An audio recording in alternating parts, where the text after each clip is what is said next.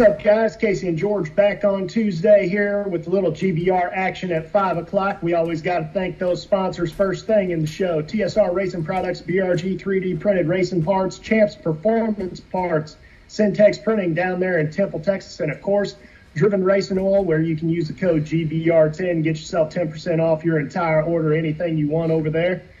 But yeah, George, we had a lot going on this weekend. We had a lot to we got something we need to shout out, and I think you need to be the man to do it. Who, me? Why? Is it because my name is George? It seems like you might have been in Xenia, but it wasn't you. Well, I'm in more than one place at a time, you know. My old man, got to shout him out. Good job making the finals out there at the last day of the TB Promotions 50K event in Xenia, and old man drove pretty good. I know he's going to watch this and probably smile ear to ear. Even though you had me worried there at least once. That old car got a little squirrely on you there towards the finish line, but good job saving her. And definitely was an interesting and eventful day for me and my brother. I don't think I've yelled at a TV screen as much in a long time, you know. So definitely was a fun weekend. We can recap that in a little bit more detail maybe next week, you know. But definitely, since we're on the subject, I want to take time right now, guys. I don't know if you need to set an alarm clock. I don't know if you want to put a reminder on your emails or your Google calendars, whatever the case may be. But it's coming, guys, and it's coming fast. TB Promotions is going to be having that race, the Twin 50s in St. Louis. I want to say that the pre-entry starts May 24th. And if you snooze, you lose, because I'm pretty sure that thing's it's gonna fill up really fast, guys. Especially being in St. Louis, haven't had a big money race there in a long time, in my opinion. In the middle of everything there, so don't miss out. Look at that buyback on that warm-up race. It's a progressive style system, just something new, a little wrinkle into it. But definitely set those alarms. Texas boys, if you want to get in a good old entourage with me, I think there's maybe 8 of us going so far. Let's make the trip and represent Texas on up in St. Louis. So, Casey, man, definitely was an eventful weekend, though. Absolutely, man. And it was cool to see old Big George up there in the finals, man. We were all cheering him on from behind the Motor Mania TV, and it was really cool. I do got to wear the picture with him. I didn't see that GBR sticker flying proud on that Roadster. I know it's on that Dragster, but I didn't see it on the Roadster, Big George. What's up with that? But no, guys, let me tell you right now, this is why you need to hit the subscribe button on the Going Bracket Racing YouTube channel, or get us on the podcast, or hit the follow and the like and the share and everything you hit on Facebook, because we have one of the winningest racers in NHRA history with us right now, and the promoter of the Fling Bracket Racing Series, Mr. Peter Biondo. What's up, Pete? How you doing, guys? Thanks for having me on. Hey, definitely. Absolutely, man. Definitely. Thanks for taking time out of your day to come and chop it up with us Going Bracket Racing YouTube followers and fans of the GBR brand there. So, Pete, every time we have a guest on the show, we're just going to dive right in. The first question that comes up is, how did you get into drag racing? How'd you get bit by the bug? Well, I'm not sure I had too much of a choice. I was pretty much born at the drag races.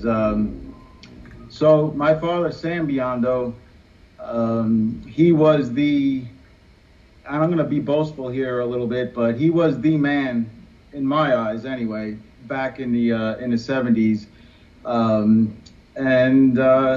That's where we spent our weekends. That's what we talked about during the week, and that's where I was at. So he, like in my father's eyes, he would tell us that he probably overexposed us to the sport. And with that, we were either going to run away from it or be all in. And obviously the latter happened. Definitely, man. That's kind of the same story George and I had, just growing up at the track and everything. I know you were fully immersed in it and everything with the family business, which we'll get into it here in a little while. But obviously you're one of the best that's ever done this. In fact, I want to say that in Tucson, didn't you just win a 10 grand earlier this year in Marco's car? I did. Nice. And I was watching last night. There's a YouTube channel. I can't remember the name of it right now, but they put together just a montage of your round performances for like some stuff whenever Nick's won some races and stuff like that. And they put yours together. And I want to say, at least from what I counted, I can't remember anything that wasn't 00. Yeah, and you know what? That's what it takes these days. I mean, you can win with 30s and 20s and right place, right time. But that weekend, everything was clicking. And one thing I will say is that racing with Marco Perovalaris and his family was a huge plus in many ways. One of the ways was that we were feeding off each other, you know, and that kid's good. Mark my words when I tell you that kid is going to be someone to keep your eyes on. So he'd get back to the trailer or I'd get back to the trailer because I typically ran before him, and I'd be like, yeah, 005, get some of that. And he'd whip the time slip out, 003, get some of that. So we were feeding off each other, and I think that had a lot to do with it. Now, obviously, you know, a lot of your history is back in the class racing side of things. One of the winningest class racers of all time. How many different class championships, I guess, do you have at this point, and how many different categories? As far as world championships? Well, we consider anything divisional, national, stuff like that. I know that the national side of things is what really everybody strives for, but I want to say, is Jeg Coughlin one of the? Are you tied with him, or does he have one more than you, or close to him? Are you? As far as national event wins in different categories, yes, Jeg is leading with 7 different categories, and I'm sitting with 6 right now as far as national event wins in different categories. And I gave it a shot in Top Dragster a few times, most notably Indy a few years ago, and I came up 1 round short. But that's where that stat stands. Wow. Indy on top of it. Right. But so what are some of the differences between bracket racing and class racing? Do you have to utilize any sort of different strategies due to rules packages and things like that in class racing? And when I say class racing, I mean, obviously I'm referring to like the stock, super stock type stuff or comp eliminator, something like that. But, you know, do you have to utilize any different strategies? We had Tyler Bohannon on, and obviously he's big into super stock class racing. And, you know, he was just kind of giving us some ideas and pointers on, you know, obviously in super stock, you can't necessarily use a Holley 4150 carburetor that you might have figured out for your motor and stuff like that. So yeah, there's rules that differ from bracket racing, but the one thing that stands out to me the most is it's a different mindset. It's not running for 24 hours in a row and then having to put a dial in on the car. Like, it's harder to get into a rhythm at the national events because you don't have you're not running every round, you know, around every couple hours. Sometimes, and I'll just say, go right to the extreme Indy. I mean, you run first round maybe 7 a.m. in the morning, and you might not run on Saturday morning. You might not run your second round till Sunday night in the dark. So it's definitely more of a mental game, the NHRA stuff, because you have to find ways to stay sharp with those long gaps between rounds.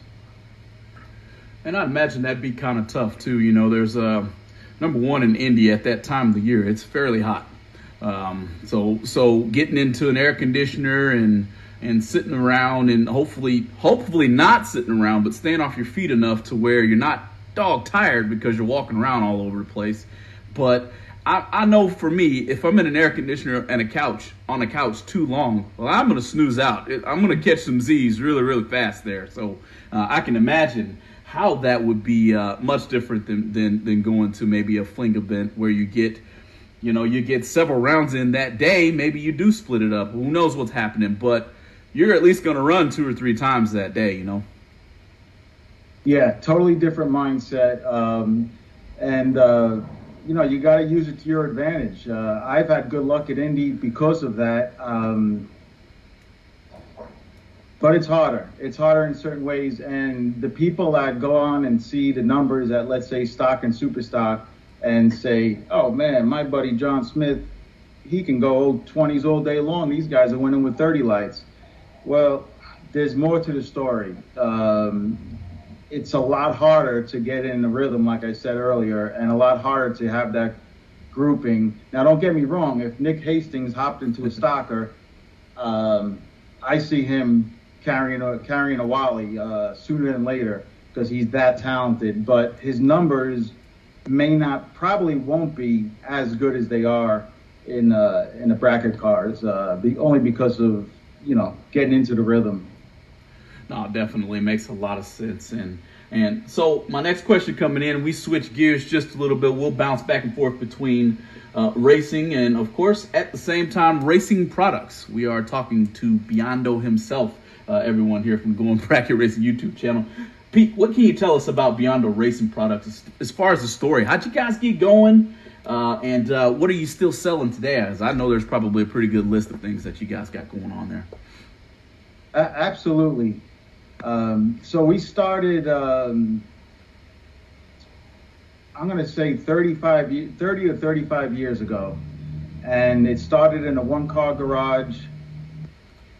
My father just packing up orders, me and my brother coming home from school and helping him pack up orders, loading up the station wagon with 6-10 boxes and going to the UPS store.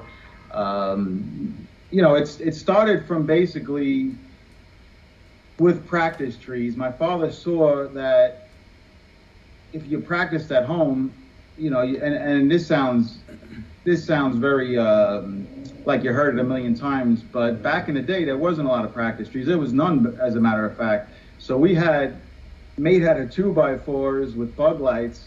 His buddy made him a practice tree, and just for him to play with, and then one thing led to another, and his buddy would come over, I want one of those, and his buddy would come over, I want one of those, and so his friends started building practice trees. That's where it all started, and it led into it led into delay boxes. It led into a partnership with the late Ike Hammer and Digital Delay.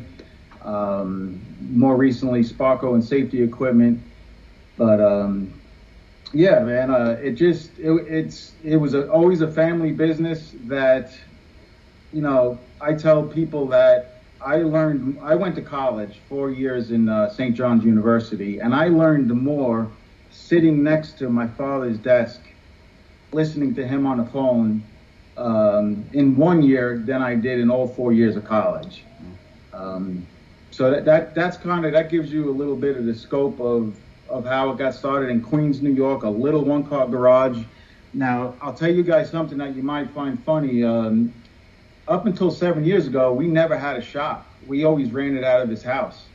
So people would think, oh, man, Biondo Racing, they probably have, a big system, conveyor belts, and, they picture all the stuff in their head. The truth was, my bedroom had, one of the bedrooms had Sparco in it, one of the bedrooms had Digital Delay in it, and the basement was the offices, and my father was all about low overhead, and I think that's what kept us in business for so long, because a lot of the small mom and pop companies dropped out. Definitely, and that's a lot of people forget about that when it has to do with business. Is the number one thing is you have to make a profit. And everybody wants low-priced items. Well, the only way to have low-priced items that aren't junk is for the business owner to be smart enough to keep that overhead low enough to be able to provide a quality product at a reasonable price through their sacrifices. Correct. Absolutely. And when you're young, you just want to advertise and sell. But my father, with his wisdom, kind of kept us in line there, because if it was up to me, when I was younger, it just felt good to sell, right? So you want to advertise more and more and more, but that's a recipe for bankruptcy. Exactly, to say the least. So Let's talk a little bit about the Fling series, since we're kind of on the business subject right now. Obviously, that's one of your bread and butter type things is the Fling series, and it's one of the greatest events, in my opinion, out here right now. But obviously, you came up with that with Kyle back in the day. How long ago was that? 20 years, something like that? 15? So actually, 2010. 2010. So roughly, what's that, 12 years, I guess, now. Right. So who initially came up with the idea to put on a big money bracket race, and I guess starting with an event which inevitably turned into one of the flagship big money series right now in the U.S.? So it all started on a trip to Lake Tahoe. Myself, my wife, Kyle and his wife, we went to Lake Tahoe just on a Christmas, New Year's Eve vacation. And somewhere in the middle of the trip, we were trying to make a schedule. We had no intentions on any of race promoting to this point. But in the middle of the trip, we started, we said, let's make a schedule. I mean, him being from California, me being from New York, we wanted to race together more often. So let's make a schedule together, bracket race schedule. And at that point, the Moroso 2010-ish, the Moroso 5-day kind of lost its pop, so to speak. And we really couldn't find any events on the schedule that got us excited. And that's when we whipped out a book and just started. We said, you know what, why don't we try and do one? And it's pretty crazy now that you think about it, because that was January and 2010, and our event was in April of 2010, and we guaranteed three $20,000 races. We basically just started drawing on a piece of paper what we'd like to see if we were as a racer at a bracket race. And 4 months later, we showed up at Bristol and we opened up the gates. And one of the coolest things, in my opinion, about the Fling events that you guys do, which is, I mean, people try to do it, but they don't do it to the level that the Fling does, in my opinion, is the number of giveaways you have at a race, where it's it's no secret, no matter what big money race flyer you look at, the entry fee is a reasonable amount of a decent amount of money is what I'm trying to say. But it's very possible to win $1,000 worth of merchandise without even, necessarily winning around, because you could be best losing package. You could have all kinds of drawings. I know you gave away numerous sets of brand new slicks. Those aren't cheap anymore, if you can even find them half the time. I guess just speak to that a little bit, just about the whole theory of giving stuff away to people that aren't necessarily in the final round. Sure. Well, to start with, when we were drawing up our business model, we both were we both understood that probably less than 10% of the racers are going to leave with less money than they came with, between the travel expenses, the fuel, the entry fees, etc. So we wanted to leave them with an experience, with memories, and part of that was the giveaways. And fortunately for us, we had a great relationship with a lot of companies from our own racing, from Kyle and I's own racing endeavors. And we just started calling up different companies and saying, listen, if you give us 3 sets of slicks, they'll be the best losing package for round 1, let's say, and let's just say Goodyear, for instance. Or we'll put up a banner. We just kept it really simple. It was just a lot of there was nothing genius about it. It was just a lot of tedious legwork to put it together. And so when they're not winning money, they're winning prizes. If they're not winning prizes, they're having fun at our fun zone or race appreciation barbecue, and all the extras that we add in there.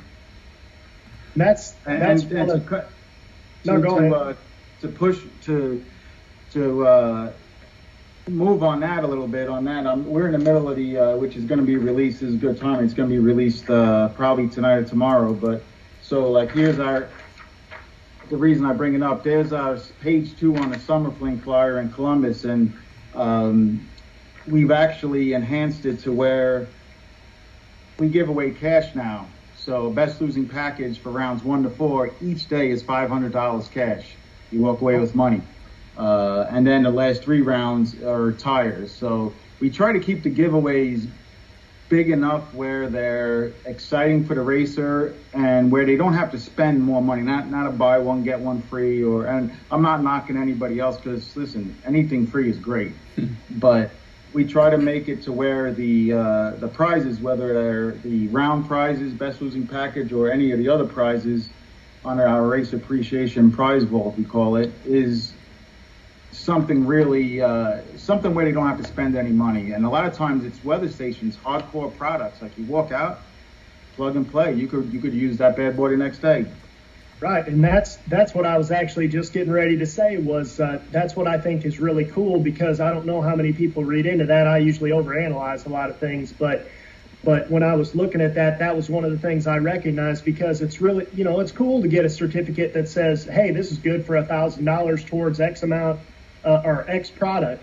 Well, the thing is, if I have to spend another $1,000, I already spent that much money racing here, like I don't have that extra $1,000. I spent it already. So it's really cool to get something that's a hard copy of something. You know what I mean? Like, you won this.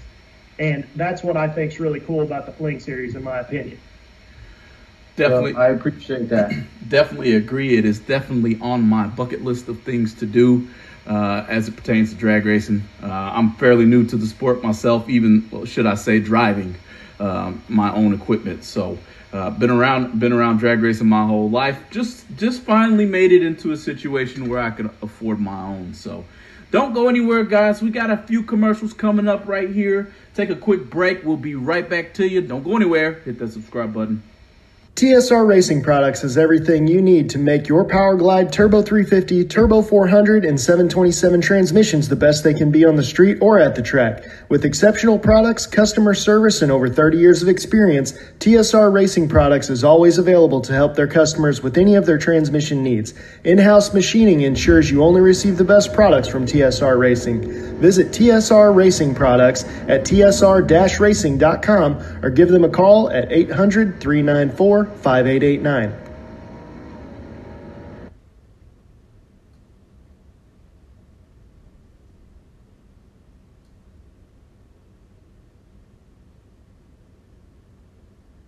BRG Motorsports 3D printed racing parts are able to provide you with whatever you desire to enhance your drag racing operation. Items like safety belt magnets, nitrous bottle holders, and even quick release delay box mounts are able to be obtained from BRG Motorsports 3D printed racing parts. Have a look at top selling items such as helmet hooks and steering wheel hooks, which are proven to make it easier to maneuver throughout your race car. You can contact BRG Motorsports 3D printed racing parts at telephone number 765-729-1177.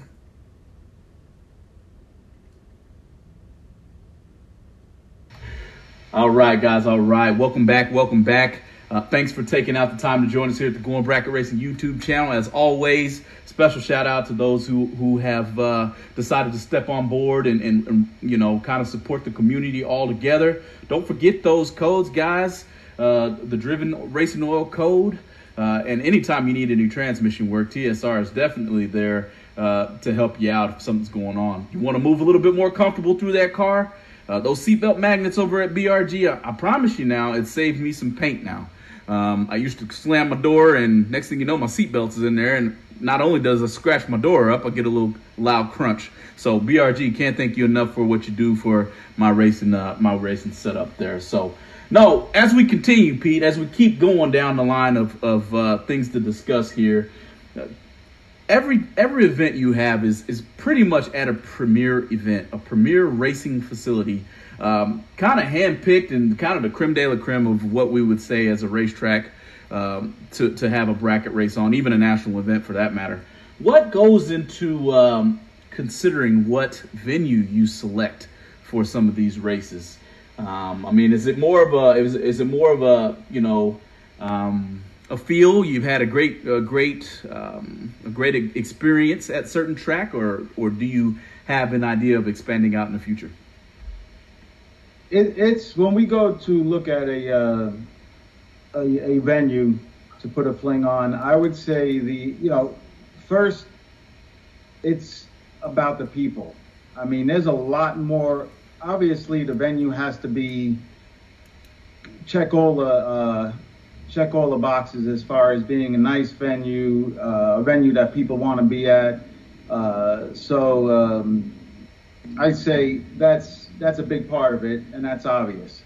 But the people that you're doing business with can make a big difference, much bigger difference than you might think. So we put a lot of weight. Kyle and I have always put a lot of weight on that, about the people we're going to do business with, because ultimately, when you combine teams, when you combine staffs, that can make or break a race.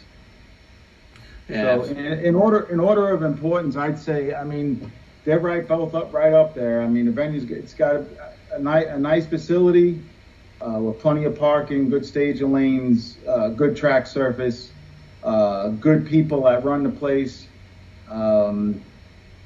and geographically on the map, it's got to fit to where we're looking to reach out to. So when we had Vegas, we started off with Tennessee, to Bristol, down Vegas, and then we went to Galat Motorsports Park, and then we decided that it made no sense to do another one right there on the East Coast. So we North Central Division, Columbus is the one we picked next. Definitely, man. As far as expanding, was that part of the question too? Yep. You looking to venture out any? I'd say not anytime soon. I'm more about quality over quantity, and I'd much rather have 4 really good racers where I have how do I say this? Really good quality control versus 6 that I'm starting to be a scatterbrain and my staffs are worn out. So I think 4 is going to be our happy place for a while. Absolutely, man. And as far as this big money bracket racing thing goes, it's kind of turned into, I mean, it's really exploded in the last 5 years, to say the least. Maybe just a little bit longer than that. But I mean, like, who would have ever thought that the right guy could legitimately make a decent living bracket racing, of all things? Do you think things like Motor Mania and Bang Shift and stuff like that, televising these bracket races, have had something to do with the explosion in big money racing? Do you find it easier, for example, to sell sponsorships to the races because you can say, not only are you sponsoring a race, but it's on YouTube forever, and your product's going to be promoted for, as long as the stream lasts, 12, 14, 16 hours sometimes, forever. Anytime you could bring more eyes to your events, and in this case, Motor Mania and Bang Shift, it's got all pluses. I can't think of anything negative about that. From a sponsorship standpoint, also from, just friends wanting to watch their friends race because they can't make the event. So yeah, absolutely that played a role in I mean, it's crazy. If you think about 2010 when we first started, there really wasn't any promoters. I mean, there might have been a few, but it was few and far between promoters putting on events. Now, I mean, it's every corner you turn, there's a 20K and a 50K sitting there waiting for you. Right. And I mean, I guess with you having been around the sport for pretty much your entire life, do you think it has something to do with the fact also, I guess I should ask this in 2 parts. Number one, do you think you've seen a revival as far as bracket racing and people getting into it for the first time? Like, for example, junior dragster kids, a lot of times what I see is junior dragster kids still might be first generation racers. because their friend might do it and they see him at school and their dad's like, well, I like hanging out with his dad, so I guess I'll get one too. And now you got another person in, where it seemed like when I was a kid, I was one of the first junior dragster kids, like back in the 90s. And there were a lot of first generation racers, and it was rare that like I was one of the second generation racers. But it seems like there was a lot of turnover where a lot of junior drivers weren't necessarily getting in to the big cars per se, due to the amount of money it took. And maybe now everybody's saying, well, you know, it's feasible to still go to these big 3-day races like junior parents like to do and hang out and stuff. And it's worth buying that $20,000 race car if I can pay $500 and have a chance to win, you know, 10. Yeah, and that's something we definitely need to focus on is keeping the interest from the younger generation. And when I will say this, to go to a 5th event, I would love to have a junior fling.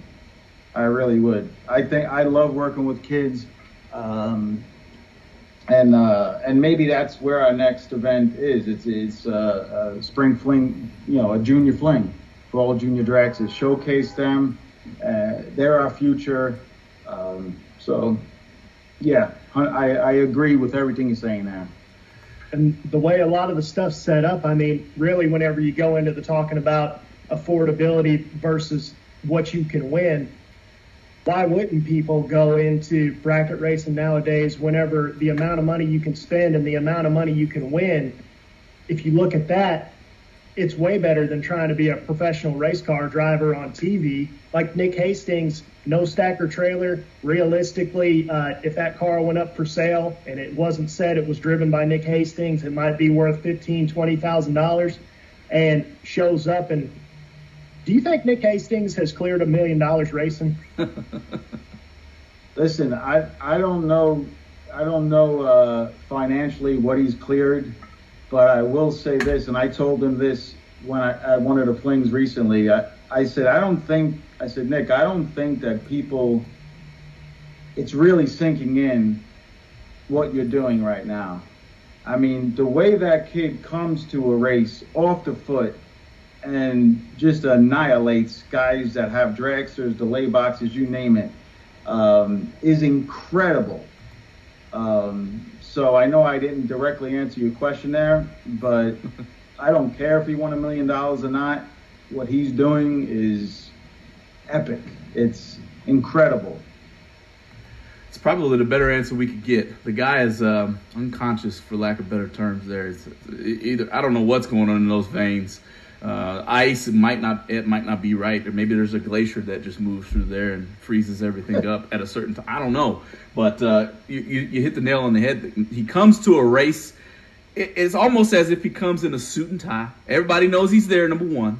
He's got some nice shoes on, be it drag racing or some church shoes, whatever you want to call it, you know. But the guy's just that good, and definitely I have much pleasure in watching him do what he does. So, Pete, I think I've heard you answer this maybe once or twice, and it's a question that, number one, I know the younger generations is probably going to be listening to quite a bit, especially right now. But in your opinion, Pete, what does it take to win a big money bracket race today versus in the past? I mean, it's more parity amongst racers right now, in my opinion. And I would have to say, and have to ask you, Pete, being one of the legends of this sport, is there a specific set of skills that each one of us need today that may have not been relevant in the past? Well, I don't think there's a specific set of skills so much as there is to know what skills to use at the right time. In other words, I see people like, I'll just compare it to the 80s when the Richardsons mopped up in bracket racing and superclass racing. Very simple formula. Kill a tree and tighten up the stripe. These days, it's changed quite a bit where you're not going to turn as many win lights on doing that because the guy in the other lane, especially being 8th mile, is going to lay down a good package. So you're going to try to get in front of it. You got a decent chance you're going to break out. So I think just recognizing this day and age, not racing with your ego, racing to turn the win light on. I think that's most important. And as far as the skills, I'd say first and foremost, focus on getting a consistent combination, because it's 8th mile, and ultimately whether you're holding 1, 3, 5, or nothing, you need to know what your car is on, because you can't get away with just being 00 and taking a stripe. It's not gonna. I mean, you can for a certain amount of rounds, but it's not gonna work all day, every day.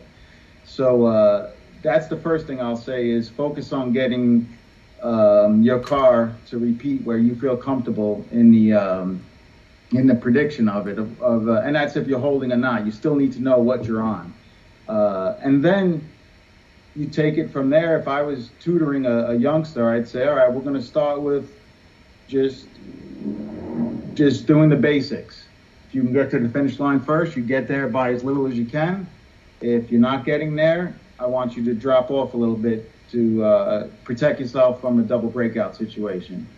After a little bit of time with that, I'd say the next skill, all right, now we're going to put you as a driver. Now I'm going to tell you, you're holding 5 to 700s. Go out there and be 00 and take the stripe and show them, So I think as you don't need to have all of those skills, but the more you have, the more selection you have for what weapon to pick out of your arsenal, the better off you're going to be long term. But always play to your strengths and whatever skill that might be. And if your skill, listen, if you're racing for 30 years and your skill is to hit the tree and hold it down, I know a lot of people that turn on a lot of win lights like that. I mean, Jimmy DeFrank, super stock.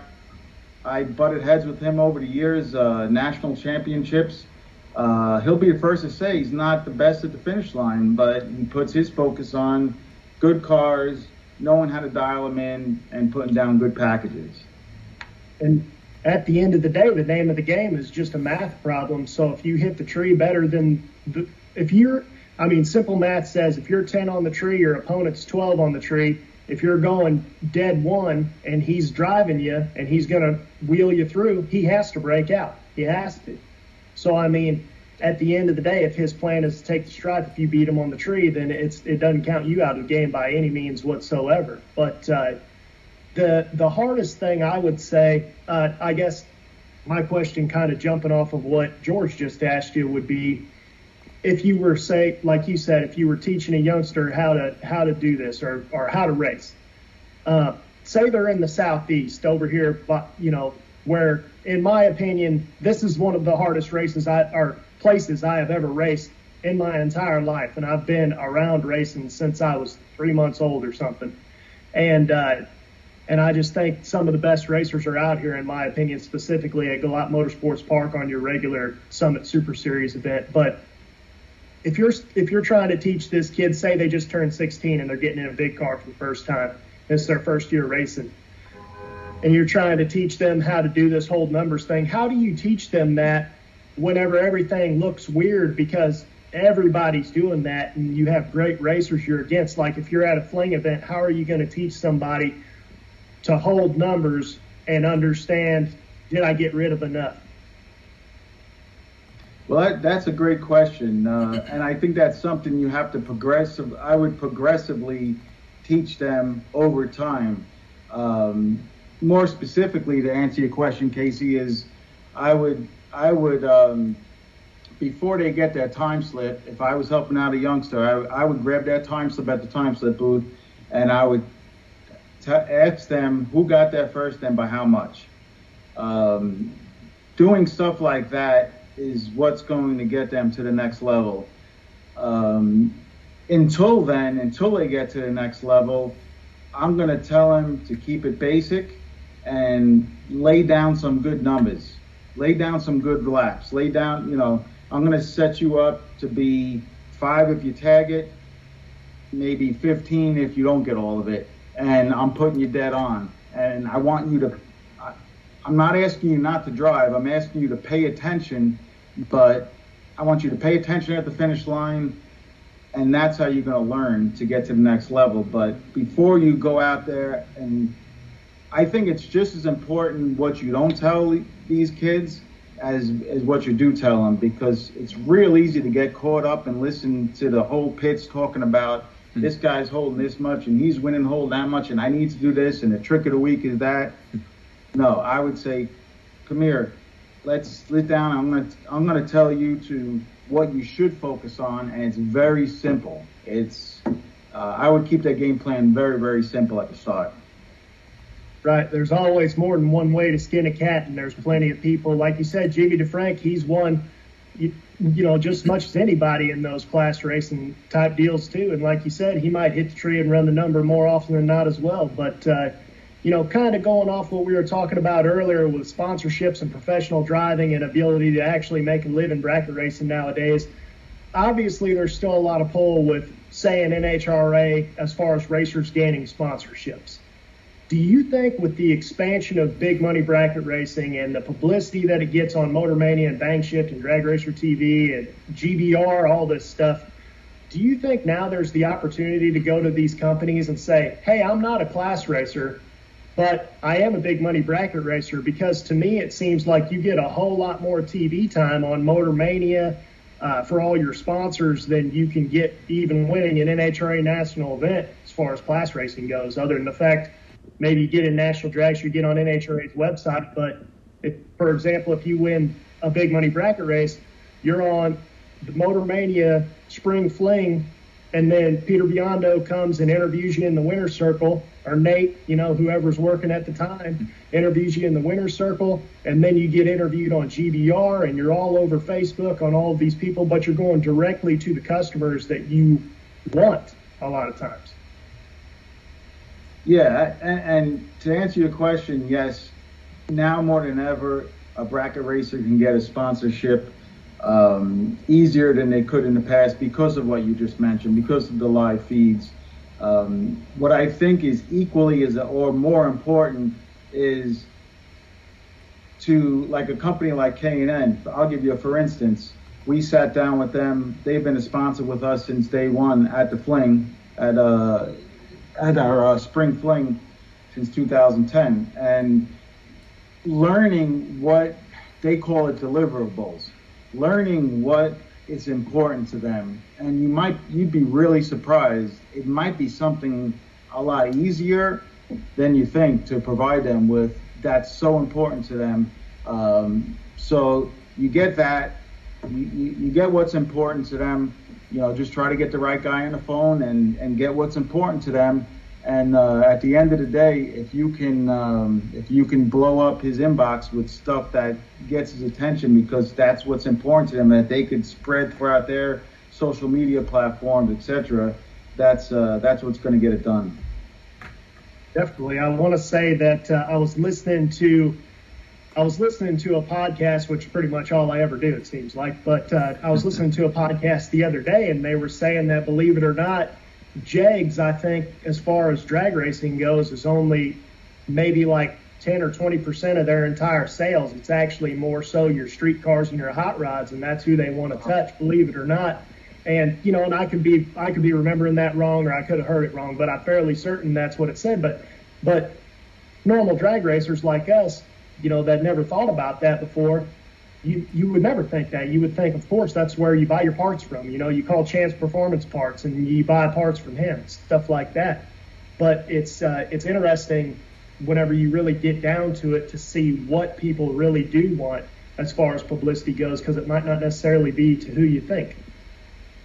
Yeah, it's a lot less about winning rounds and a lot more about what they call deliverables than most people might think. And I'm still learning. I was surprised to hear what K&N said. You know, if we didn't have that meeting with them, we might have lost our sponsorship just because we weren't keeping close.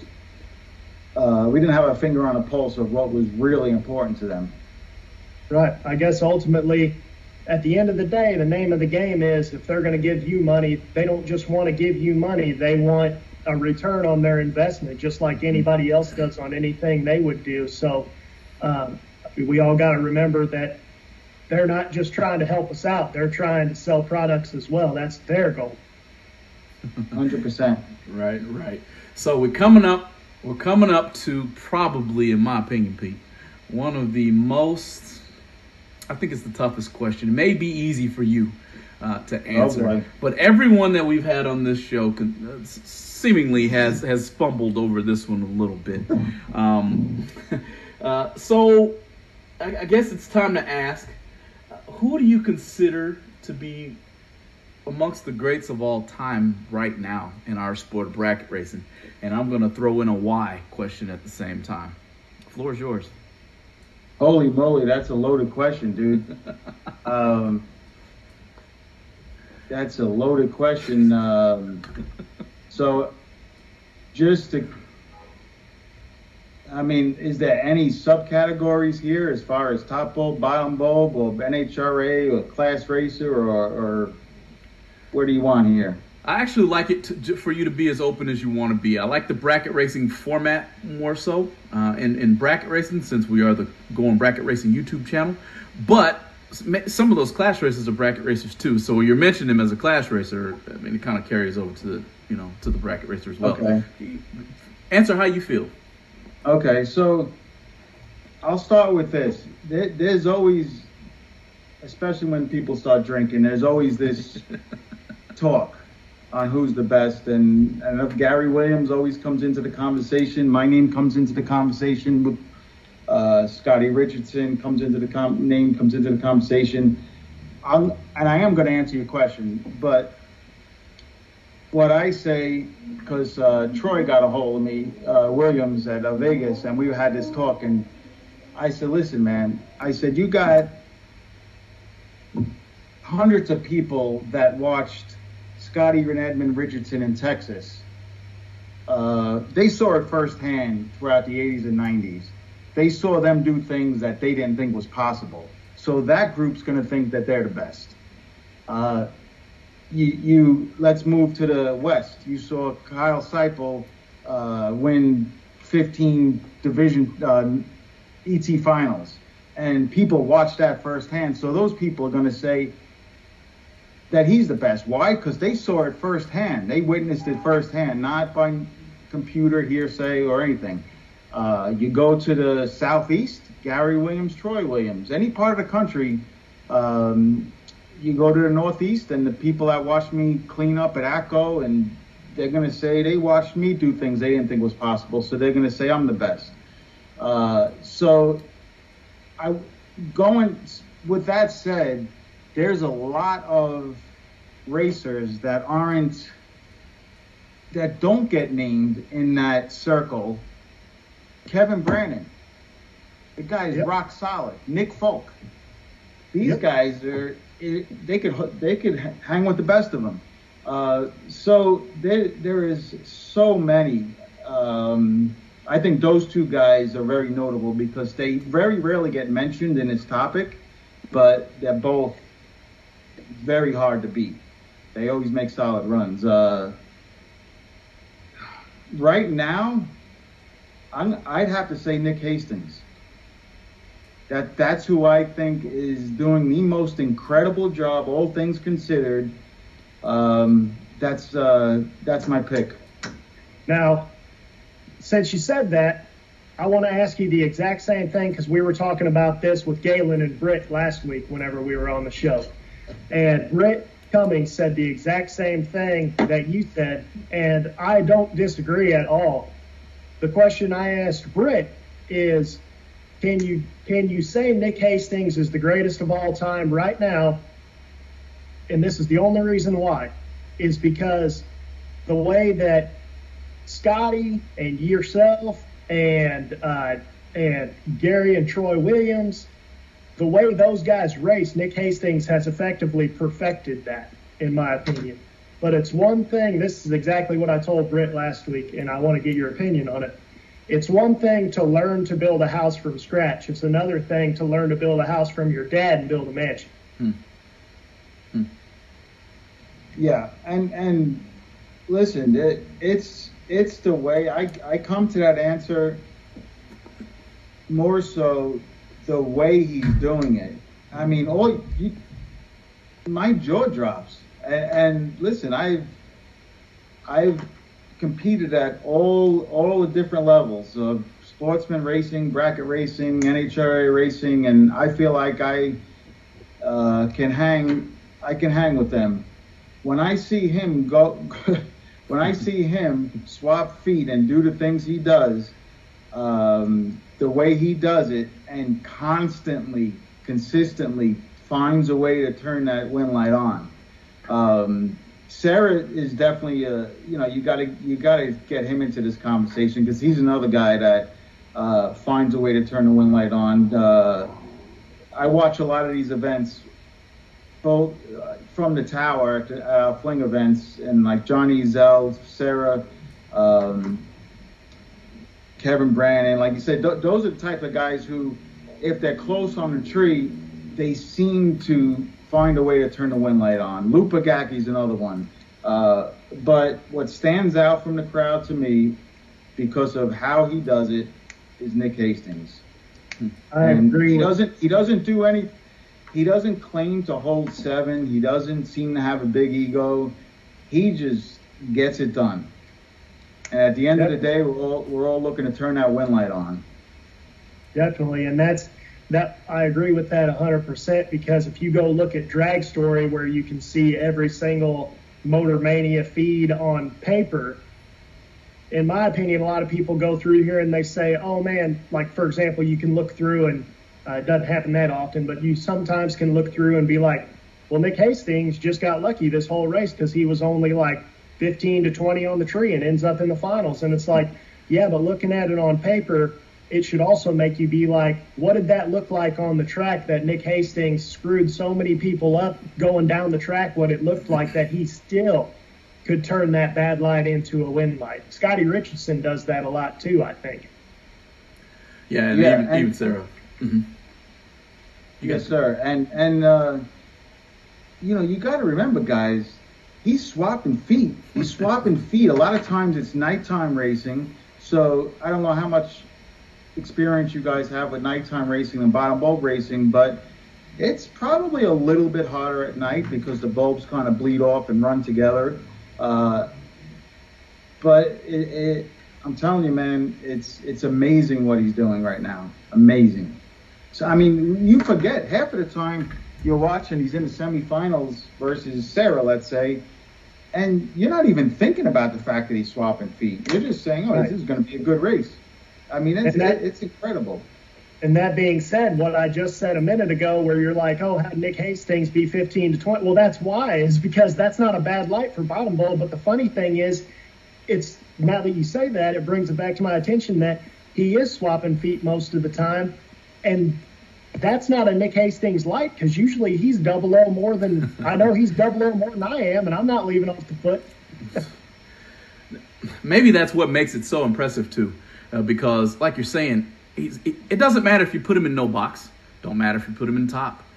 The guy is going to load a lot of people up on the trailer before he's done for the night. It's just the way it is. I think everybody here, everyone watching this show who has watched any bit of Motor Mania or Bang Shift in the last, 2 years, 3 years, I don't know how long Nasty Nick's been around, but I started catching on to his name just based on Motor Mania. And from that point forward, the guy's turning on, like you're saying, he turns on multiple win lights day in and day out. So maybe that's what's making it, because I agree 100% that Nick is probably the best right now. And he probably will go down as the best kind of period before it's all said and done. But we got a long ways to go for that, I think. But definitely. So, Pete, man. Hold on. I got one more thing that I added in. You got it. It's because whenever we were testing the show last night, Pete led on to the fact that he met Rodney Fincham for the first time, obviously, as all of us had at this point. And he said he has a good story, and I said, well, save it for the stream if you can. So, Pete, tell us about the first time you met Rodney Fincham. I know we haven't heard this story yet either, guys. So, so first of all, you have to realize you got a guy from Queens, New York, and a guy from Kentucky, right? And you couldn't have. I mean, the language barrier, so to speak. That's let me start with that. So we're at Jared's foot brake race, Big Jed, the World Foot Brake Challenge, and the week before there was a national event, so I decided to stay over with our, total home and stacker, because I'm going to run my stocker, and I kind of keep to myself when I'm racing. Not so much that I'm unsociable, but I'm just focused on racing, and it's just what I do. So, but 2 or 3 days go by, and there's a tent right next to me, and there's just a lot of and I can't even understand what they're saying. They're just a lot, yap, yap, yap, yap, yap, they're just, and I'm like, man, like after like 2 days, I'm like, what the heck is, like, who is this guy? Like, what? So anyway, we finally get to meet, and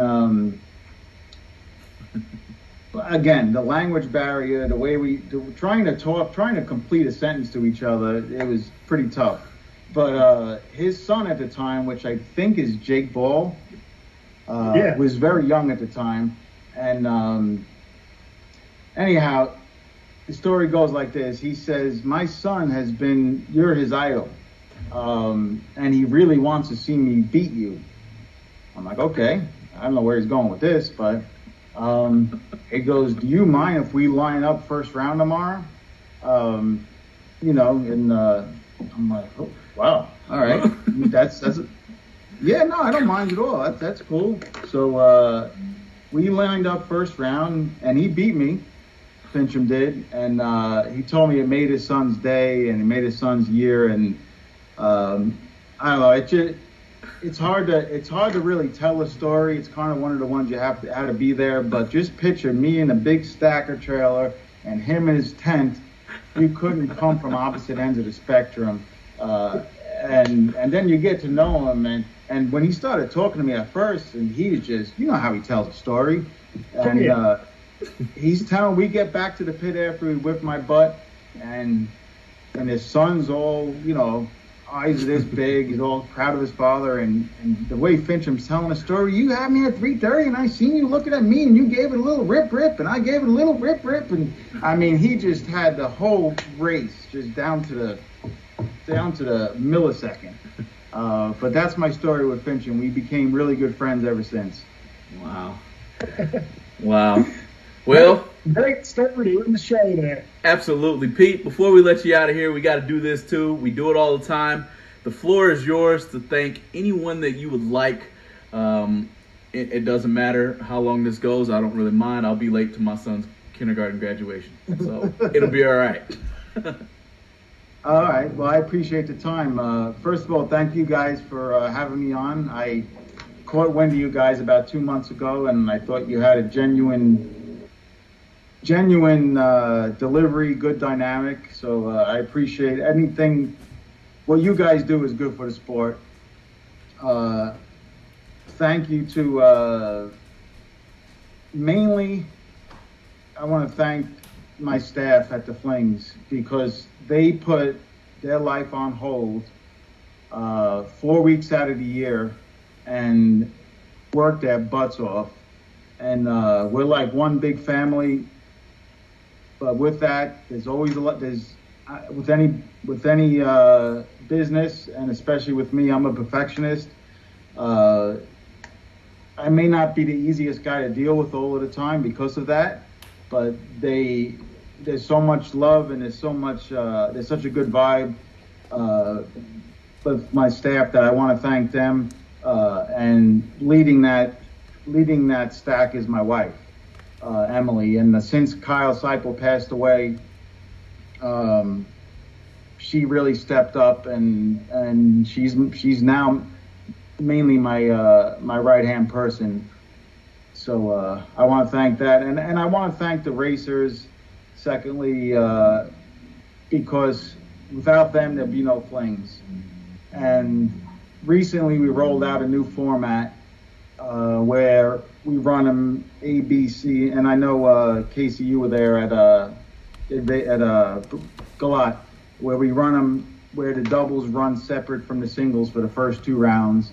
I drew it out on paper over the whole winter, and I was really confident in it. But then the day before we rolled it out, of course, I'm like, oh man, this is now it's about to happen. And I want to really thank the racers, because they've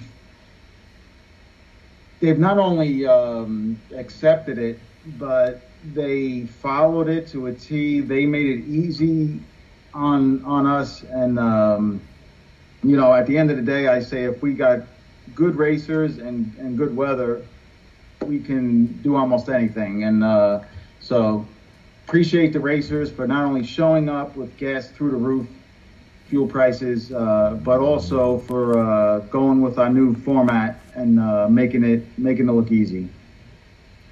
Absolutely, man. Well, we can't tell you how much it means to us that you come on the show here on GBR. Again, if you guys haven't clicked it already, click the subscribe, click the like and follows button on Facebook, share it all around.